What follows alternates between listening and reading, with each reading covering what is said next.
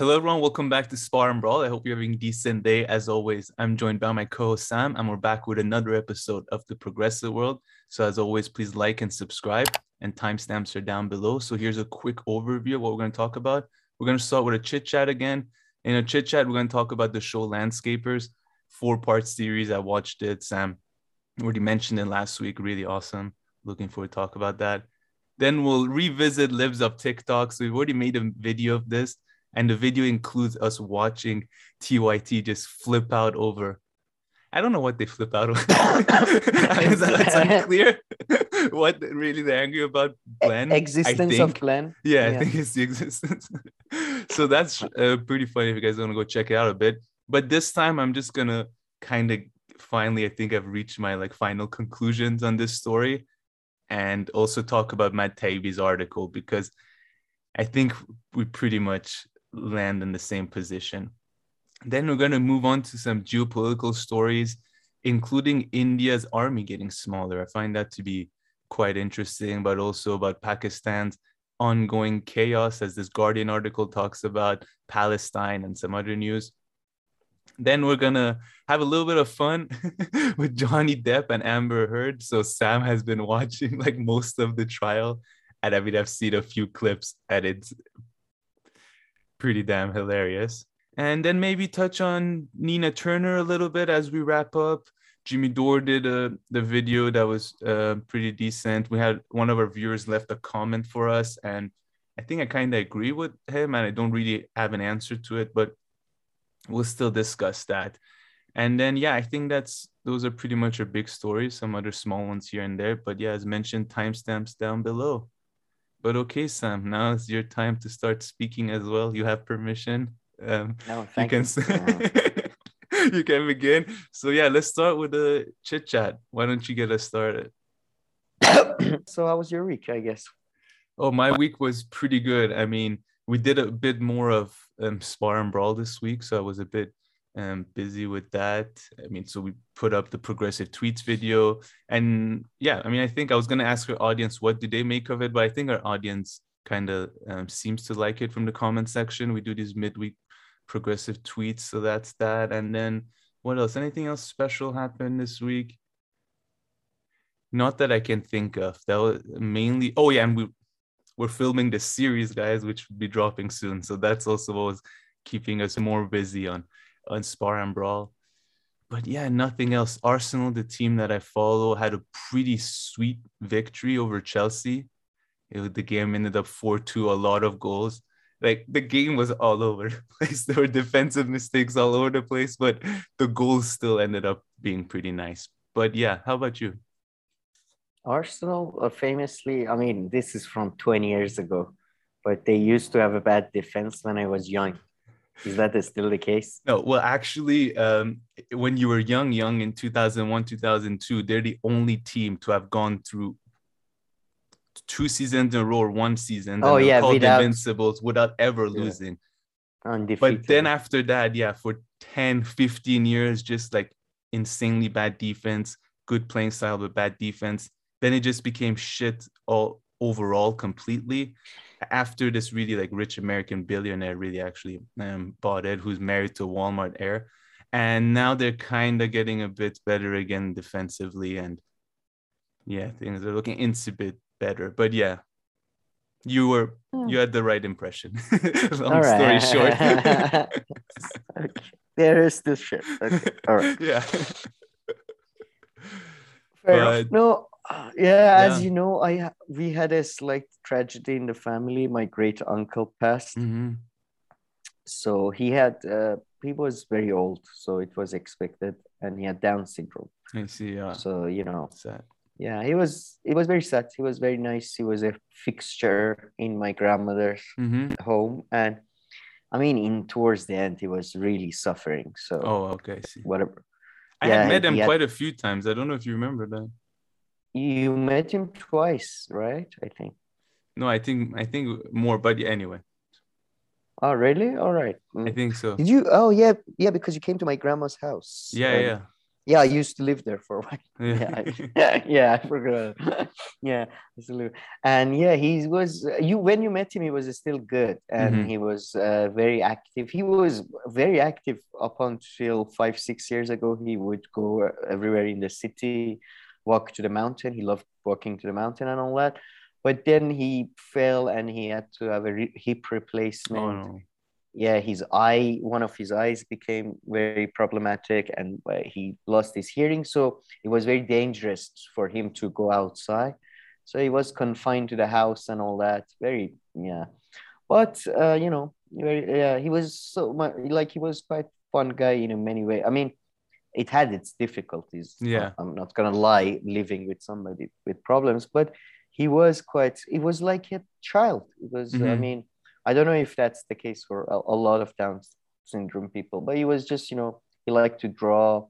His main thing was food. Just like we have a small child in the family, very similar sort of thing. Like, always talking about like marriage for some reason. Yeah. And for obvious reasons, he really wanted to get married, but didn't work out. Yeah.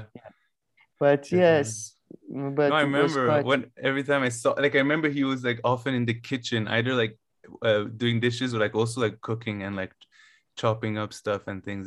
If my memory calls correctly, remember that. I think I saw him actually quite a bit. So you don't remember? I think I saw him because for a while you lived at your grandma's, and I think that's during the time when I would come and visit quite a bit. So I remember he would also like watch TV, but like really loud in his room. Yeah, because his hearing was bad by then. See, but he loved football. He watched all the matches. He loved and he loved religious ceremonies. He was really like he couldn't because of his problems, he couldn't memorize Quran or anything, but he would just say stuff similar to that, like, and he would try to participate. He was very famous in the area we live in because he would walk around and he would buy bread and all that.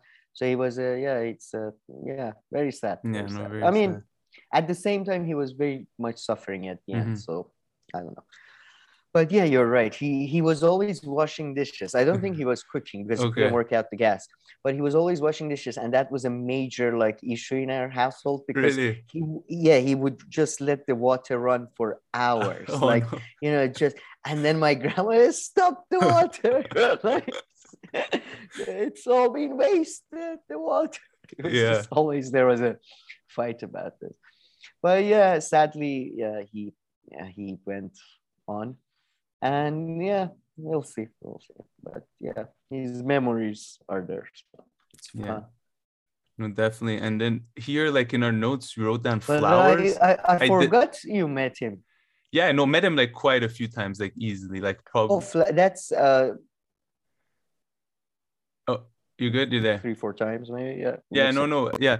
Well, I thought the flowers were maybe related to that. Like you got the idea from funerals or something, or it's completely unrelated, and we'll come back to that. No, that's related to landscapers, actually. Although in some ways you could say it's related. It's also a sad TV show. And so, did you go to any of the ceremonies or anything like that? I'm guessing. I managed. No, I just visited my grandmother. I didn't manage to go to the funeral because it was in a different city. We went to his hometown.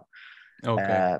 He buried next to his father and mother. I see. So that. Not in what's it called? Not in hold on, it's gonna come to me. Sorry. Yeah. Sorry.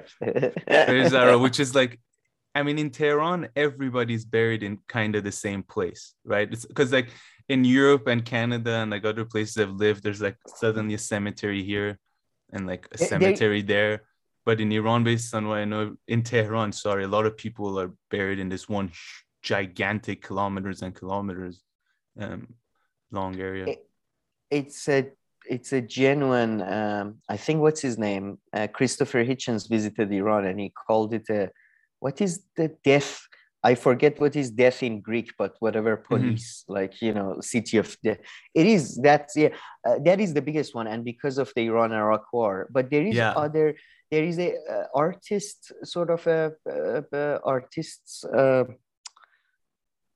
what do you call that? But there's an artist section. There's a section in Behzaro that I know where like famous people are buried. There is a section in Behzaro, but there is also another, what you call a qabristan? What was fuck? Tomb or cemetery? Cemetery. Yeah. There is another old artistic cemetery, and there is an old sort of cemetery near Iranian Shabdolazim, which is a sort of a Iranian saint, sort of, I don't know, whatever.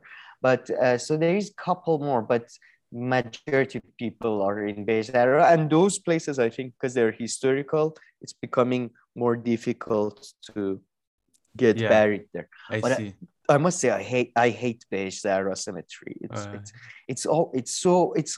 It's organized in grids. Yeah. And it's very American, and it's like Dubai or whatever. It's like very new, organized type things, and it's very busy. So I don't know. I'm not a big fan of it. It's very impersonal. I've been there a lot, like, and there are different segments and different, because we would go off. Yeah, we'd go off in there. I feel like I know that area very well. But yeah, you're right. And I mean, they keep on extending it in a very like systematical way. Everything is just like, but yeah, when you go on like the busy times, it's insane. And they do like one or two interesting things there. I don't know if they do it everywhere, but of course, like people go and they put flowers, like the pebbles of the flowers all over the tomb. And then they also pour like flower water. Is that something you think they do? Rose water, sorry. Is that something that's done everywhere, you think? Everywhere outside of Iran? Yeah. Maybe like in Western Islamic countries. Okay. No, I don't think so. Rose water is a very Iranian. It's from Eastern Iran. It's like everywhere you go in a mosque and stuff. It's the thing. I must say I don't like the smell at all, but apparently it's very good for you. So what is it? Try to. You can drink it. Yeah. It's you can drink it. You can use it for a skincare. Really? I'm not gonna go too deep into my personal, but yes, you can use it for a lot of things. I don't know, they boil the rose petals or whatever. I don't know how it's produced, but it's kind of produced like how you produce vodka or stuff. It's got a it's really complicated. I've seen it because there's a city famous for its rose water, and I was there for once in a spring when they do the thing and all that. But that's it. I think that's a very Iranian thing. Maybe Arabic or Turkish people too, I would assume, but doubt Western countries. Yeah, maybe if any of our viewers know, can let us know. A healthcare tip: you can put rose water, lime juice, and water. Put it in what do you call them? The ice rack thing, you know, and then you put it in a freezer, and then you can use the ice stuff for your skin, or you can put it in a glass and drink it with water, sort of like a cocktail. You're so complicated, man. I feel like now that you brought this up, I should brought up the other tip that you gave me. And I tried for a while, but like instead of gel, you use like natural oils. And you remember you took me like to these shops that only sell it. And I tried it a few times, but you just get too oily. I don't know how. So I just stick to normal gel. My hair is very I think we discussed this. My hair is basically the same. I have the same hair as Kramer in Seinfeld. It's dry and it goes up, so I need oil too. Although recently I found this new thing, the hair serums. They're like a mixture of oil and other shit. They're really good too. Like, I see. Complicated life. You have a complicated life. I have a complicated, what do you call it? Beauty routine. It's stupid. It's very stupid. But yeah, no, I tried it like once or twice, but I think it makes sense with you because your hair's drier, so perhaps it makes And but no, we were talking about the flowers and the rose water, which is a whole business. On like whenever you drive to this gigantic cemetery place, which is outside the city, then there's this area where it suddenly starts into just people selling flowers and rose water And then I remember like my grandma always had a Oh, strategy like, don't buy it from here, buy it from here. Don't give money to this person. I want to give money to the other person. Why did you not buy the cake from this guy? it's that all of these things, but it's not just rosewater though in Iran. By the way, I'm pretty sure actually now that I'm pretty sure it's the same process as making vodka or grappa because it's called arak. All these rosewater, and there's loads of them. They make arak from all kinds of plants. And I'm pretty sure it's the same process they make vodka or stuff, but somehow it doesn't have alcohol. But yeah, I mean, it's not just rosewater, man. There's like, if you talk to your grandmother, she sekanjebin. I don't know. There's so many other sort of, I don't know what they are. They're not oil. They're not, they're essence. I guess they're sort of essence. But yeah. Fun times. Definitely, but yeah. Anything else? So yeah, you couldn't go to the ceremony because different city. I see. Yeah, no, I'm busy with moving and all that, but yeah, it was pretty. Yeah, it was, a family tragedy happens, and yeah, but besides that, it was good. Everything ceremony and all that happened pretty relaxedly, and I must say in Rasht, the city in the north, the cemetery there is green. I saw the pictures and all that. It looks nicer, I must say. It feels more like a movie cemetery than this sort of a factory setting that Tehran place has. I see. Okay. Should we continue talking about death, perhaps in a slightly more fun way with landscapers? Yeah, let's move on. What did you finish? Yeah, but my concern with landscapers is that it's impossible to talk about it without just going straight into spoilers, kinda. Yeah, let's give a spoilers alert. Although I feel like it's not a TV show that is it's kind of by episode 2, pretty much everything. It's not really hinging on a twist, I feel. Yeah, there's some details that come out and there are some twists, but I guess they're never brought to their conclusion, right? Because I mean, at the end, you're not too sure about a few things. But okay, let's give a little more general thing. So landscapers, and it's based on a real life story. So if you know that, obviously none of it is. Yeah. So the people involved in this are in prison right now. But let me just read this very one sentence. Yeah. So I mean, landscapers. It's an HBO / Sky show. So it has British actors like. I mean, 2 awesome British actors. Sam could maybe say more about them, but Olivia Colman, amazing, and David Thewlis, pretty amazing too. But yeah, it's a true crime black comedy drama, according to Wikipedia, mini-series. So it only has 4 episodes, and yeah, it's based on a true story. And from the get-go, you know that these people from like the first episode, from the first scene, you know that now they're in prison and, they were found guilty. And the story is pretty much that the ladies, so the wives, so the 2 main actors that I just mentioned, they're a married couple, and the parents of the woman were murdered. So I mean, the show starts from there, and we know that the main character and stuff are in jail, and they're still in jail in the UK. I think that gives an overview, right? Yeah, and then all right. So I guess we've given enough spoiler, or else now we can dive into the thing. So yeah, man, I don't know. Okay, let's just general thoughts. What did you think?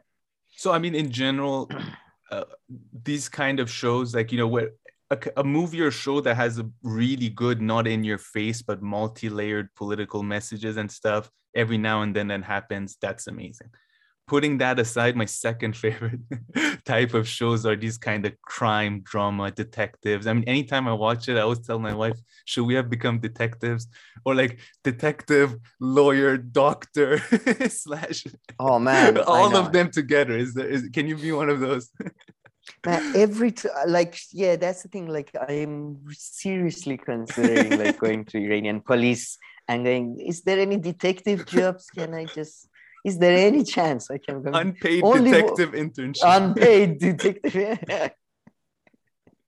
also known as they say in Farsi, fuzul. Yeah. For Iranians, they know what that means. But yeah, I get it, man. Detective and lawyer are like my, like and politician, to be fair. Like since I was a kid, I really wanted to do this job. But this one, I wouldn't really categorize it as a crime sort of thing. It's more, I feel it's very avant-garde, and it's much more of a character study. I feel that. Yeah, no, that's, Like I mean, it's very crime like drama. artsy, like you said. And I mean, it goes like crazy into artsy, but I thought they did it in a justified way. So by the way, for the last episode. So yeah, these and people, exciting. Yeah, and exciting. So yeah, these two, they're kind of fugitives for a while, but nobody really knows about the crime for like a good 10 to 15 years. Then some things come out, so they kind of leave and go move in France, but they're still kind of living freely, but they're running out of money. You know, the husband can't work there for one reason or another. I mean, at the end, you find out the reason. He kind of picks up the phone and calls his stepmom and tells her, he's like, please don't tell anyone. But she goes and tells the cops. So then the cops tell them, like, come on, come back to the UK and all this. And they come back to the UK, question, and eventually have a trial. And they're found guilty. And this isn't really a spoiler alert. I think you can still watch the show, and it's only a 4-part series. But yeah, and it gets more and more like artistic and artsy as it goes on. But they apply like the art stuff, I thought, in a good way, because it's always, a lot of the time it's when they're having flashbacks. So it's already someone talking about the past, right? So it wasn't like forced. So then, and it was pretty nice, the red rooms. I think were there some flower scenes? I'm not sure. And then at the last one, so the lady's like obsessed with Westerns. So like when they're telling the story, it's all like taking place in kind of Western. Really awesome show. Rating wise, I would give the first episode 7, or maybe a 6.5 to 7. Then the other ones could be 8, high 8. Plus. I don't know what you think.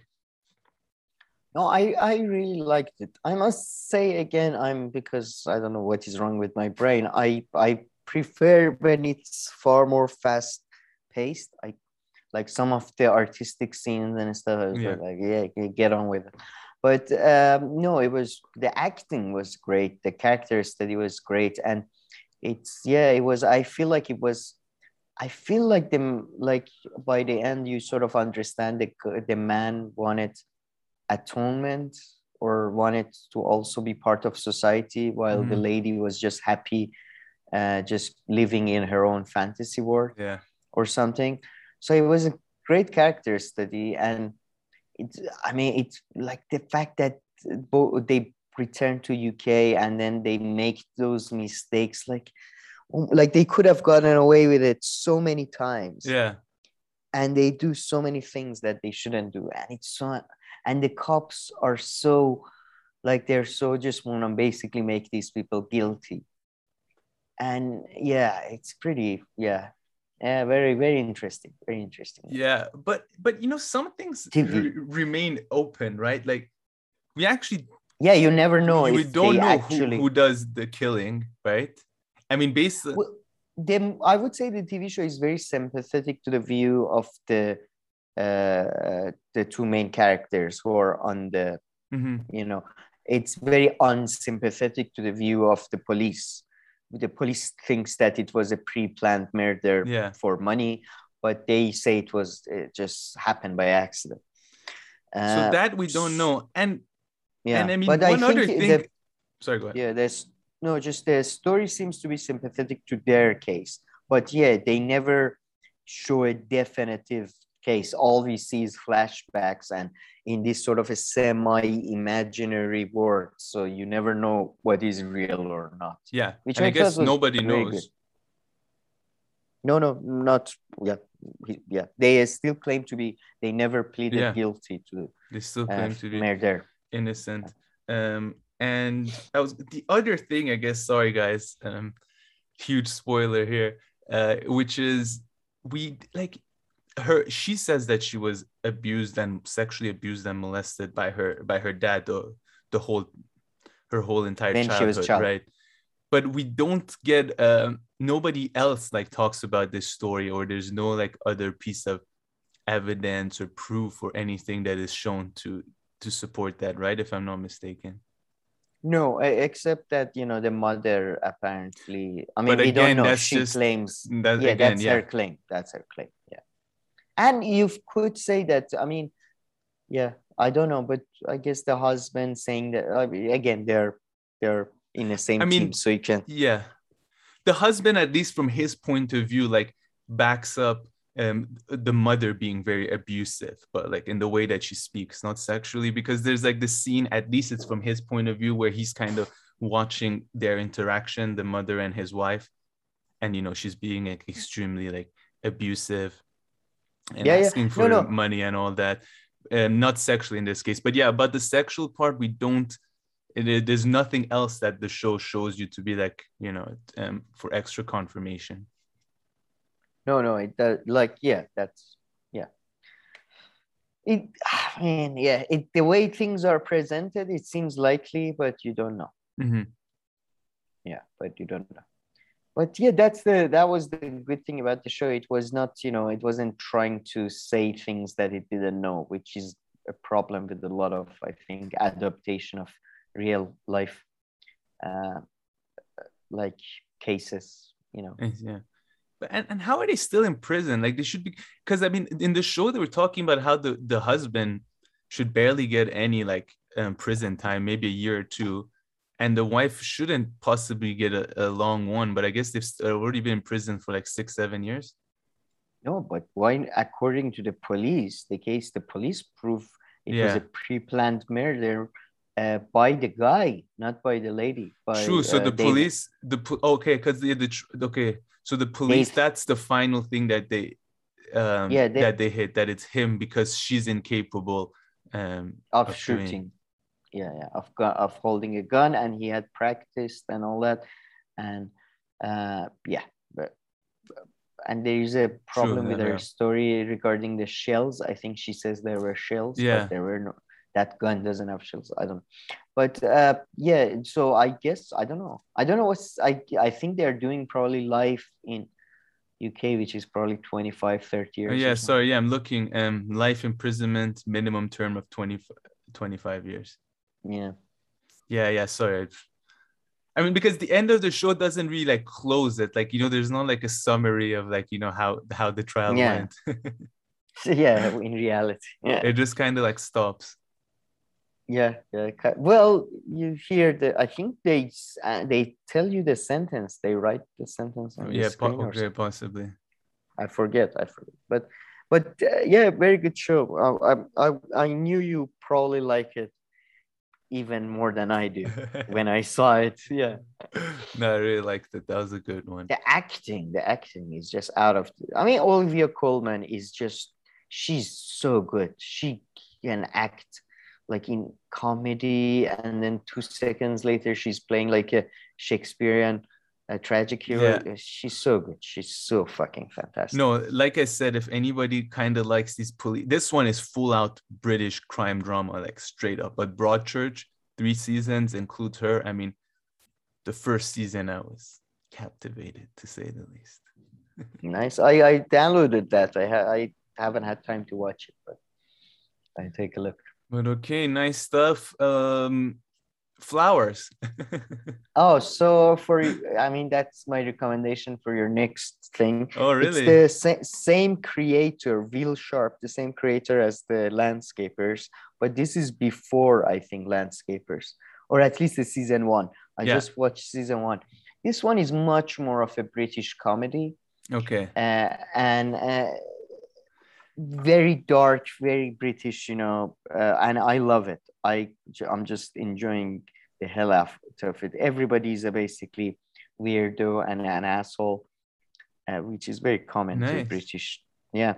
And it's got, what's his name? I'm sorry, I'm just looking for it.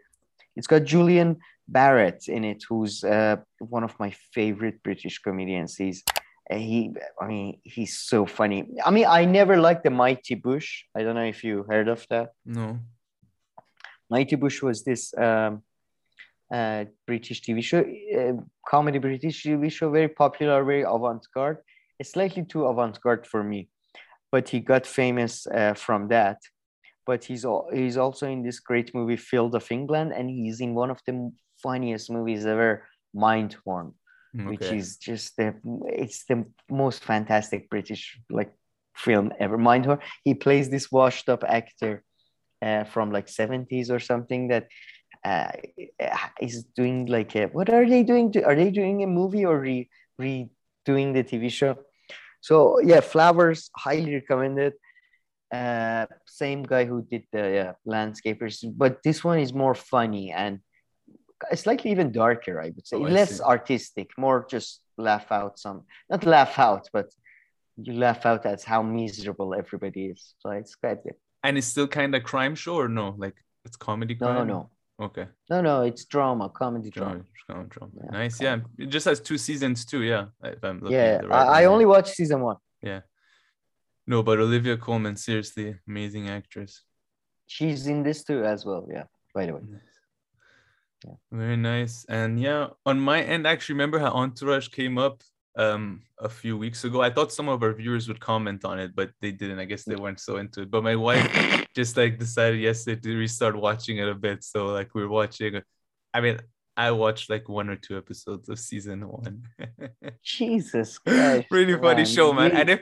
And back then, man, it's like, you know, when they say, oh, back then you could say other stuff on TV and shit, like season 1 is, I mean, like everything, but yeah. Man, back then, sexist wise, and I think homosexuality sort of, like you could say anything, like even in up to 2010s, pretty much, I think. Yeah. Even after that, I mean, you know, there's that scene. I mean, it's just funny. I don't know what, but in Community, where Chang,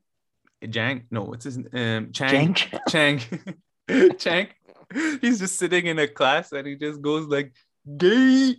And then, and like that was it. I don't know why it's like so funny, but like, yeah, I don't know if you can just say that way, but you know, he was nuts in that show.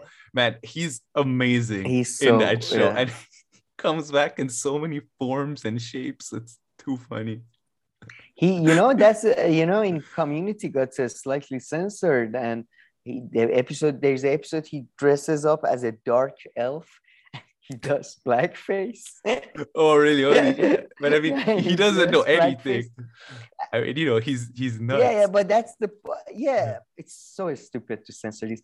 I wonder if It's Always Sunny has. I mean, they address the fact that they did blackface and all. It's Always Sunny is the best. But I mean, Community. I think the episode where he becomes a dark elf and he does blackface as. I don't remember that one. Okay, I don't actually remember that one. But no, but there's other one on This Is Not Bad where he's like the head of security or becomes head of security of the school.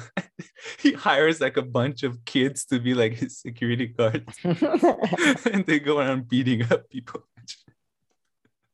But him and the principal were the best. Oh, the principal is insane.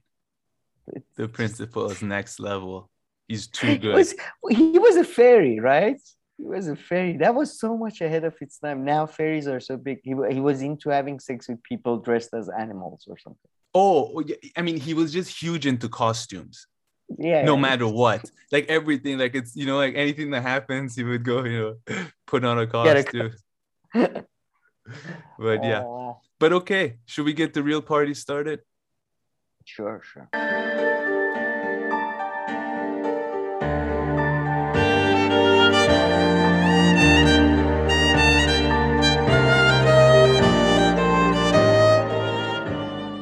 Alrighty, Sam, let's move on to our first story. And folks, please like and subscribe. I want to say also share, but I often don't share. Maybe I share something with Sam, so I don't want to be a hypocrite. But I always like and subscribe, so that I'm comfortable to say. But okay, Sam, And it's not, you can't share on Instagram anymore, and nobody's on Facebook. So yeah, you're going to WhatsApp people if you're going to share a YouTube video. Or like put in an email or... Yeah, exactly. It feels too personal. Like, yeah, watch this video. Like, okay. Yeah, so as long as you guys like and subscribe, we'll be happy. Yeah, but okay, Sam, libs of TikTok, do you think it's still required to give like a tiny background? or everybody knows about this Libs of TikTok article. Maybe you can give a tiny short background. And then I want to just straight away give my overall take, and then we kind of start breaking it down, I think. Yeah, we're gonna do readings of both articles. Yeah, sorry. So sorry, that was my fault. Yeah, Sam, we're gonna read Matt Taibbi's article a little bit, and also the original article by Taylor. I was just gonna say again that we've made a video where we watched TYT's insane reaction to the whole story and Glenn Greenwald. So go check that out. That's from 2 days ago. I think it's worth just watching a little bit of it. But okay, Sam, go ahead.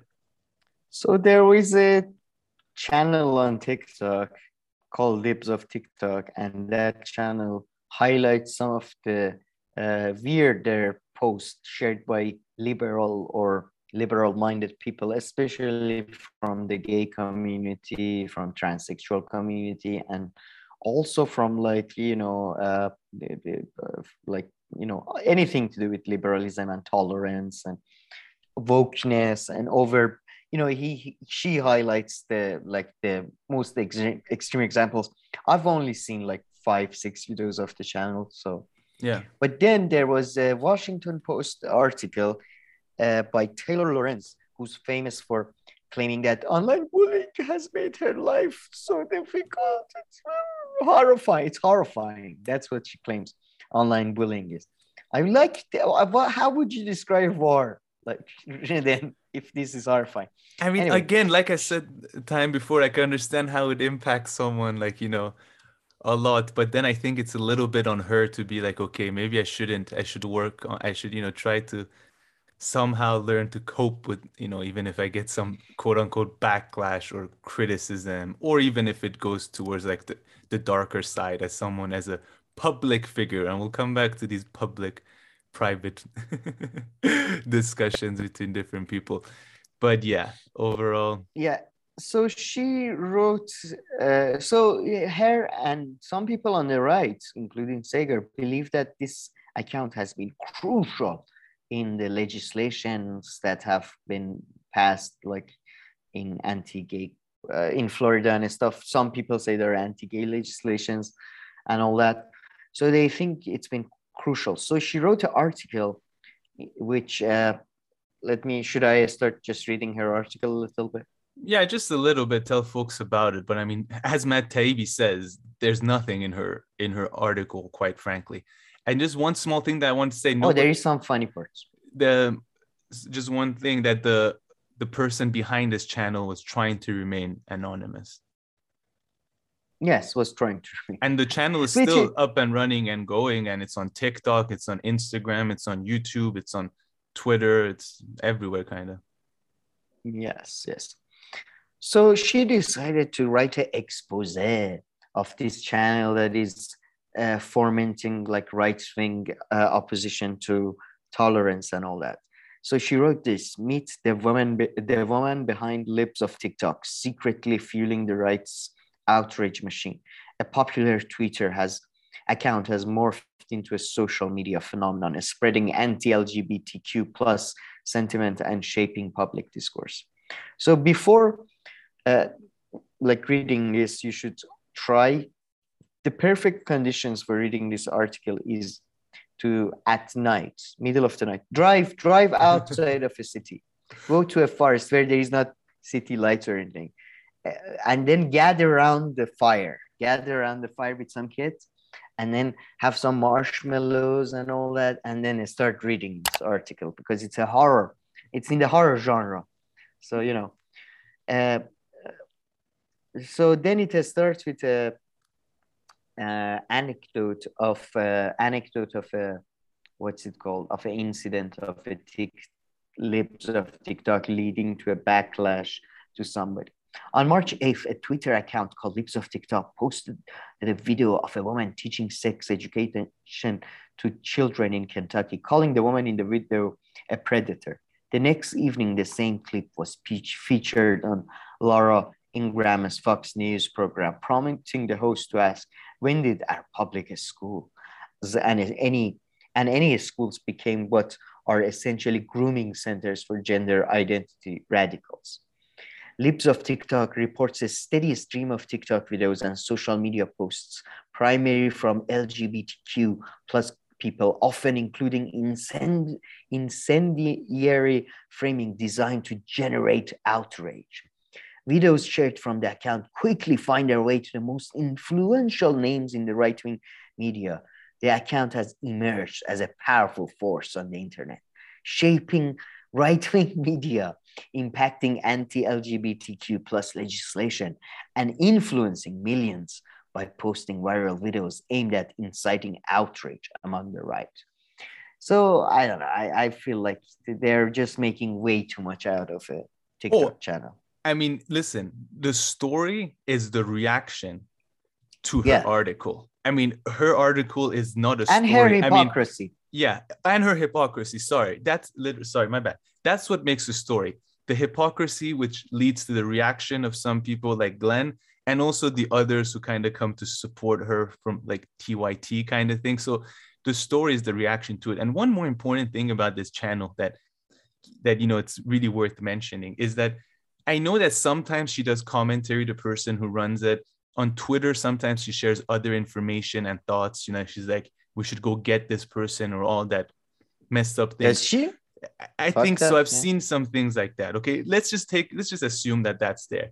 But really what made this channel big is that she's reposting literally the whole video that someone has willingly themselves filmed and put on social media. And she's just posting and sharing it with other people. And I mean, the few that I watched, Sam and I, we both watched this video on TikTok on YouTube. I don't know how to go on TikTok, on YouTube, which, had some of the different ones. And they are a bit insane, and it's not like, and a lot of the backlash that resulted from these videos, like some teachers and stuff did get fired, right? But I think that kind of, I mean, I don't know, you have to take it case by case. But, I never want anybody to get fired. I never want anybody to lose their job. But I think it's an important distinction that like a lot of these videos didn't lead to only like these teachers getting, let's say, harassed or perhaps a big backlash or anything like that. Maybe there was that, but the school boards also decided, just going to finish, also decided to remove her, which again, remove the teachers, sorry, in some of the cases. And again, maybe the schools made a mistake and stuff, but I think it kind of shows that perhaps the people in these videos did go, too much overboard beyond what a teacher should be doing in classrooms. And then in a bit, I would like to talk about kind of classroom activism, quote unquote. That's what I'm calling it. But yeah, sorry, you wanted to say something? Yeah, I mean, to be honest, there were some cases that, as you say, was a case of like classroom activism or whatever you want to call it, quote unquote, as in, it was like, for example, the one that is quite famous is the one that the ladies, like, there was no flag in our room. Mm-hmm. So I told them to sing the national anthem to the flag of LGBTQ. And she's like, ha! Like, what? Like, again, I'm okay with the LGBT community plus, but it's a public place. You can't, push your views onto people, an idea you that can is still, sorry, you can to an extent, but you can't. That's what I want to get to. That's why some of the videos I was more sympathetic. Like one of them, it seems like the teacher was like had to talk about the topic, right? Because one of the students apparently told the teacher, "Hey, my mom thinks you're gay because of the way you speak," and that's a perfect good entrance for the teacher perhaps to talk about that for maybe a long time. Maybe more questions will arise. That's completely fine. But some of the other ones, I mean, it really seemed like they were just doing full out like advocacy or activism as if they're working for like an NGO or some kind of cause. Yeah, but besides, to be honest, that my main issue with all of this is, as I said, and I'm genuinely serious about this, I don't understand when are the mental health authorities are going to intervene. Most of the people viewed, sorry about that. What was I saying? All right. Yeah, I don't understand what's the point of having mental health authorities if they don't enforce their, I mean, why are these? And I don't, like, I'm not saying those people shouldn't be near children on the grounds that they're LGBTQ plus, but those people shouldn't be around children due to their mental health issues. So, yeah, I genuinely don't think some of those people should be around, not only just around anyone, frankly. I mean, Yeah. I mean, some of the videos, I mean, yeah, they kind of give you the idea. And really, like, the proof is in the pudding, kind of, because the success of these videos are just the videos on. I mean, people keep on saying they're framed this way and that way. And yes, I'm sure some are framed a little bit with the caption, or like on Twitter, the person says something else on top of it and other comments. So, yes, there is some framing, but like these videos, there's always framing and everything, but it's not framing in the sense that she's editing these videos, the person managing the channel and like putting two of them together or cutting them off. Based on what I understand, most of them are just straight up the video as the people had uploaded. Did you And see they're just they're pretty nuts, some of them, I mean, that's why they've become so popular. If you just put shitty right-wing supporting propaganda out there, it's not going to pick up this kind of momentum. That's what I'm saying. Kind of, it just justifies a little bit what you're saying. But by the way, based on my understanding on mental institutions and I mean, for you to end up in a mental institution, it's kind of up to you or like your guardian, right? Like, it's not like a thing where the state comes and like picks you up or tells you have to go to a mental institute, based on the movies that I've seen. That's a good point. I think it depends if you're I mean, if you're a criminal or something, and if you're going to prison, then that's different. But just like that, I believe someone has to, and even if someone takes you kind of like rehab or something, after a while, you can just leave yourself, if I'm not mistaken. So I don't know. I mean, I assume there is a certain level that they step in, if you can. I don't know.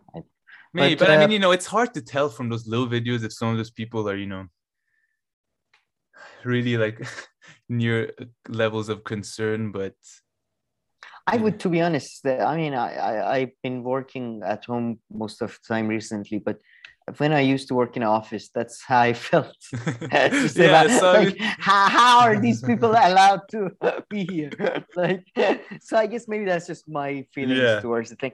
But I mean, did you see the video of a teacher that was like, he had a computer and his socks and his dress, everything was like in a rainbow colors, like a LGBT thing with the music, and he like opened his MacBook with the with the logo, and it's so pathetic anyway, because I think it's just these are like all the the planet is basically just being burnt down, and so much war and all that, and these bullshit cultural issues. Or I mean, just because it's easier to talk about these. So. But okay, Sam, we haven't mentioned, so I want to give my overall take and get that kind of way, but we haven't mentioned one important aspect of the story, which is the doxing. So as I said, this person was anonymous, right? The person who manages.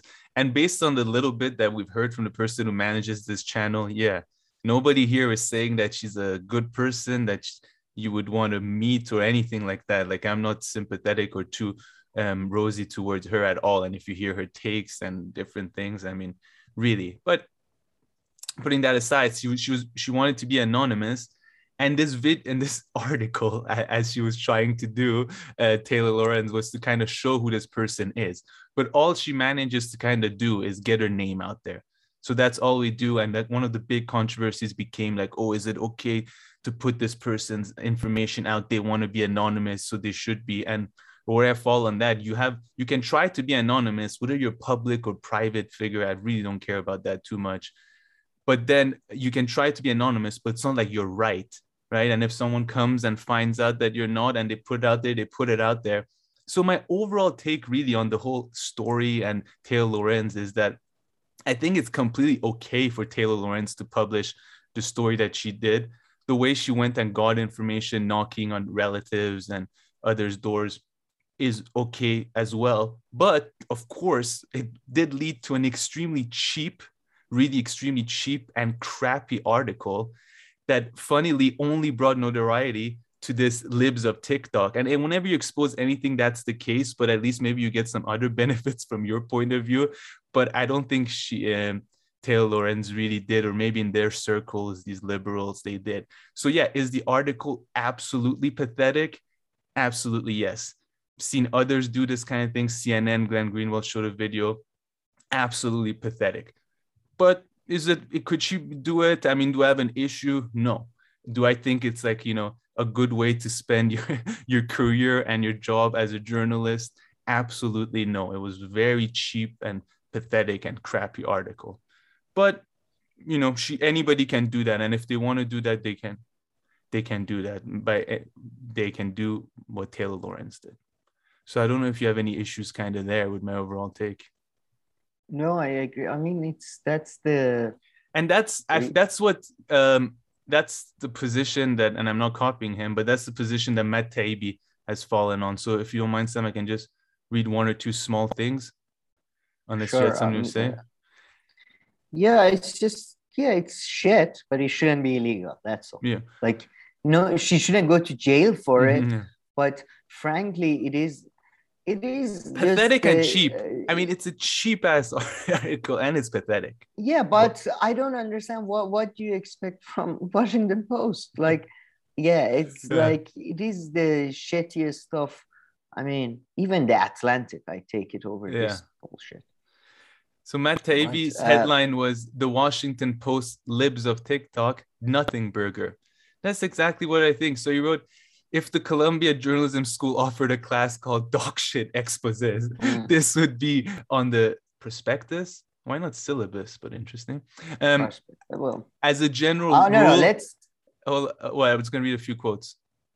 No, that's the thing. I wanted to read the Washington Post. This is how it starts. The Washington Post, in the person of sobbing vocatress Taylor Lorenz, and I think that's the perfect description of her. A sobbing vocatress. That's 100%. Perfect. 100% good one there. And then, so what else did Matt say? He says, a general rule, anybody volunteering to enter the public discourse who has influence is fair game for journalists. And that too, I think it's, even if you would take this private public bullshit thing, which again, I don't understand, everyone's private. A criminal is private. Should you not talk about a criminal because they're private? I get it. It's not like the good, interesting story that she did, but this private public thing, I don't really get. And in fact, she is kind of public facing, influential person. She's managing these huge social media channels. And then also Matt Taibbi's take on the article. He says, there's nothing in it. Libs of TikTok is not run by deep pocketed political concern, but by a random internet person not long removed from running a parody account featuring Joe Biden tweeting a houseplant. If you're going to do a story like this, where the big reveal is someone's identity, at least put some work into it. So this is Matt Taibbi, and he's right. I mean, the article doesn't even, at least like give her backstory or something like that. Nothing. Apparently, the Washington Post originally included a link to the woman's employer or employer's address and other emails, but removed it after backlash. I mean, such unnecessary information to put out. So just seeing if there's anything else here. Lawrence was also criticized. Lawrence was also criticized for knocking on the door of the home of a relative of Libs of TikTok account holder. Again, my initial reaction was to defend this practice. I've known reporters who've used this technique. Yeah. And I agree. And he says, as Spade says, if you identify yourself clearly, don't threaten and don't show up after sundown, is something most reporters would probably consider kosher. And finally, he wrote, my problem is there's no allegation of corruption or impropriety in the story. That's one way. I would go further than Matt. I would just be like you said, it's a practice. She just used this practice on a shitty, unnecessary article. And in his video, Glenn keeps on saying, would you be okay if they go and do this practice to anyone else? And if Taylor Lorenz goes knocking on your door and all this, I mean, I think Glenn made it seem a bit more dramatic than it kind of probably turned out. But I'm okay. I'm okay. And then he shows this video. Glenn showed this video of the CNN reporter doing something actually kind of worse and like pushing more back on this, Trump supporter or whatever in this video. And yes, CNN are absolutely fucking pathetic. But I'll come back to this. I'm going to let you speak a bit, Sam. I understand, and it's like a very obvious thing. I don't know why it took me a day or two. I understand why Glenn perhaps made a little bit more about this story than it merits. But yeah, I'll let you speak a bit. Yeah, sure. I mean, I don't have really anything to Oh, add, but so I mean, my the understanding is that I mean, she had it was personal to Glenn, right? Because she had accused Glenn Segman, if I'm not mistaken, on going on Tucker Carlson, or just Glenn talking about her, leading into this huge backlash for her that like ruined yeah, her when like she mental health and all yeah. this. So that's so I understand Glenn, right? This thing was personal for him, and so then you get someone like that, and who's an absolute hypocrite because she was saying you shouldn't quote unquote dox people. So with that in mind, I understand why Glenn perhaps paid a bit more attention to this story than it merits, because from him it was personal. Yeah, sure, fair enough. But I again, not surprising from her or No. her ilks of parasites Yeah. that live in the Washington Post and New York Times of this world. And I like to add, I don't think you mentioned this, I'm not sure, that in the original article, and Matt Taibbi mentions this, they do publish some of her personal Yeah, no, I information. I said think that. Yeah. you said that. So, that's sort of, for me, that crosses the line a little bit. But even that, I think, is not probably as dramatic as Glenn put it. And And unnecessary. It's unnecessary. That's what I would say. If you publish something, should be necessary. If there was a well, that's justified what reason that to say more about her address and where she works, but then they removed it anyway. But I feel like that's what Lisa Spade, former managing editor of Washington Post, tells Matt Taibbi, that the whole article felt like, even if you want to talk about this account, you don't even need to discuss her name. Yeah. Yeah, and in the article it doesn't. She doesn't really, as Matt Taibbi says, she doesn't really provide any insight into what is her background. Why No. did she become a right winger? Why is she, her Running this channel, unique yeah. take is successful? It's not. Yeah, it's all about just that it's evil, and Joe we Rogan should do something about this evil. And Joe Rogan and Glenn is an influencer. Glenn is just an Glenn was pissed off about that. But I must say, I have a take that we might lose a few viewers over on. But yeah, it's mostly about the Glenn thing. I found Glenn's videos fascinating as an insight into his thinking, to be honest. And I hope, because he openly discussed it, then it's fair game to comment on it. But I do think Please. it's I mean, even though Glenn is probably the nicest and the most, like, he's the best, one of the best journalists out there, and in his what he does and stuff, he does seem to suffer from what like, it's a liberal mindset within America. This idea that Richard Nixon's downfall was due to the hard work of journalists in Washington Post, and this type of, like, I'm sorry, but this is a very naive story. All U.S. presidents have been criminal, most of them, to be honest, to a larger extent than Nixon. The reality is that the partisan nature of the politics at the time, and the fact that the Senate and the Congress was in the hand of Democrats, and the fact that Nixon had tried to, in a way, to an extent successfully, to stand up to the, I don't know if you want to call it deep state or the civil service, the established bureaucracy that runs foreign policy and all that. So that's why he fell. The reason that was is that, like, some argued, I forget who's the historian that argues that he's the last real sort of independent president of the United States, as in, or at least tries to be, with regards to, for example, China, Vietnam, and all that. Not that I'm saying he's not. He was definitely a right-wing crook. He was a xenophobe and all that. But the idea that the hard work of journalists at Washington Post, like Bob Woodward and what's his name? It's Bob Woodward and the other one. Sorry, shit. No worries, but Carl Bernstein, I think. Yeah, the idea that they're journalists. And by the way, Bob Woodward himself, interesting character and interesting early life. I'm pretty sure. Let me just double check this. Yeah, I'm pretty sure he was in the Navy. Yeah, he was in the Navy. He also had connections with the Navy intelligence. He's Bob Woodward is not a character that people think he is. This sort of a I think it was played by Redford, right? And Bernstein was played by Hoffman. And it's all a fantasy, like all of it. I mean, I always, I think it's too much when you say like, oh, this one thing caused that, right? The journalism caused it, led to this, right? Or the protests caused this, or X, Y, and Z. I think whenever something happens, or whenever something is prevented from happening, right? Like the huge protests in UK and other places in Europe that prevented like 10 billionaires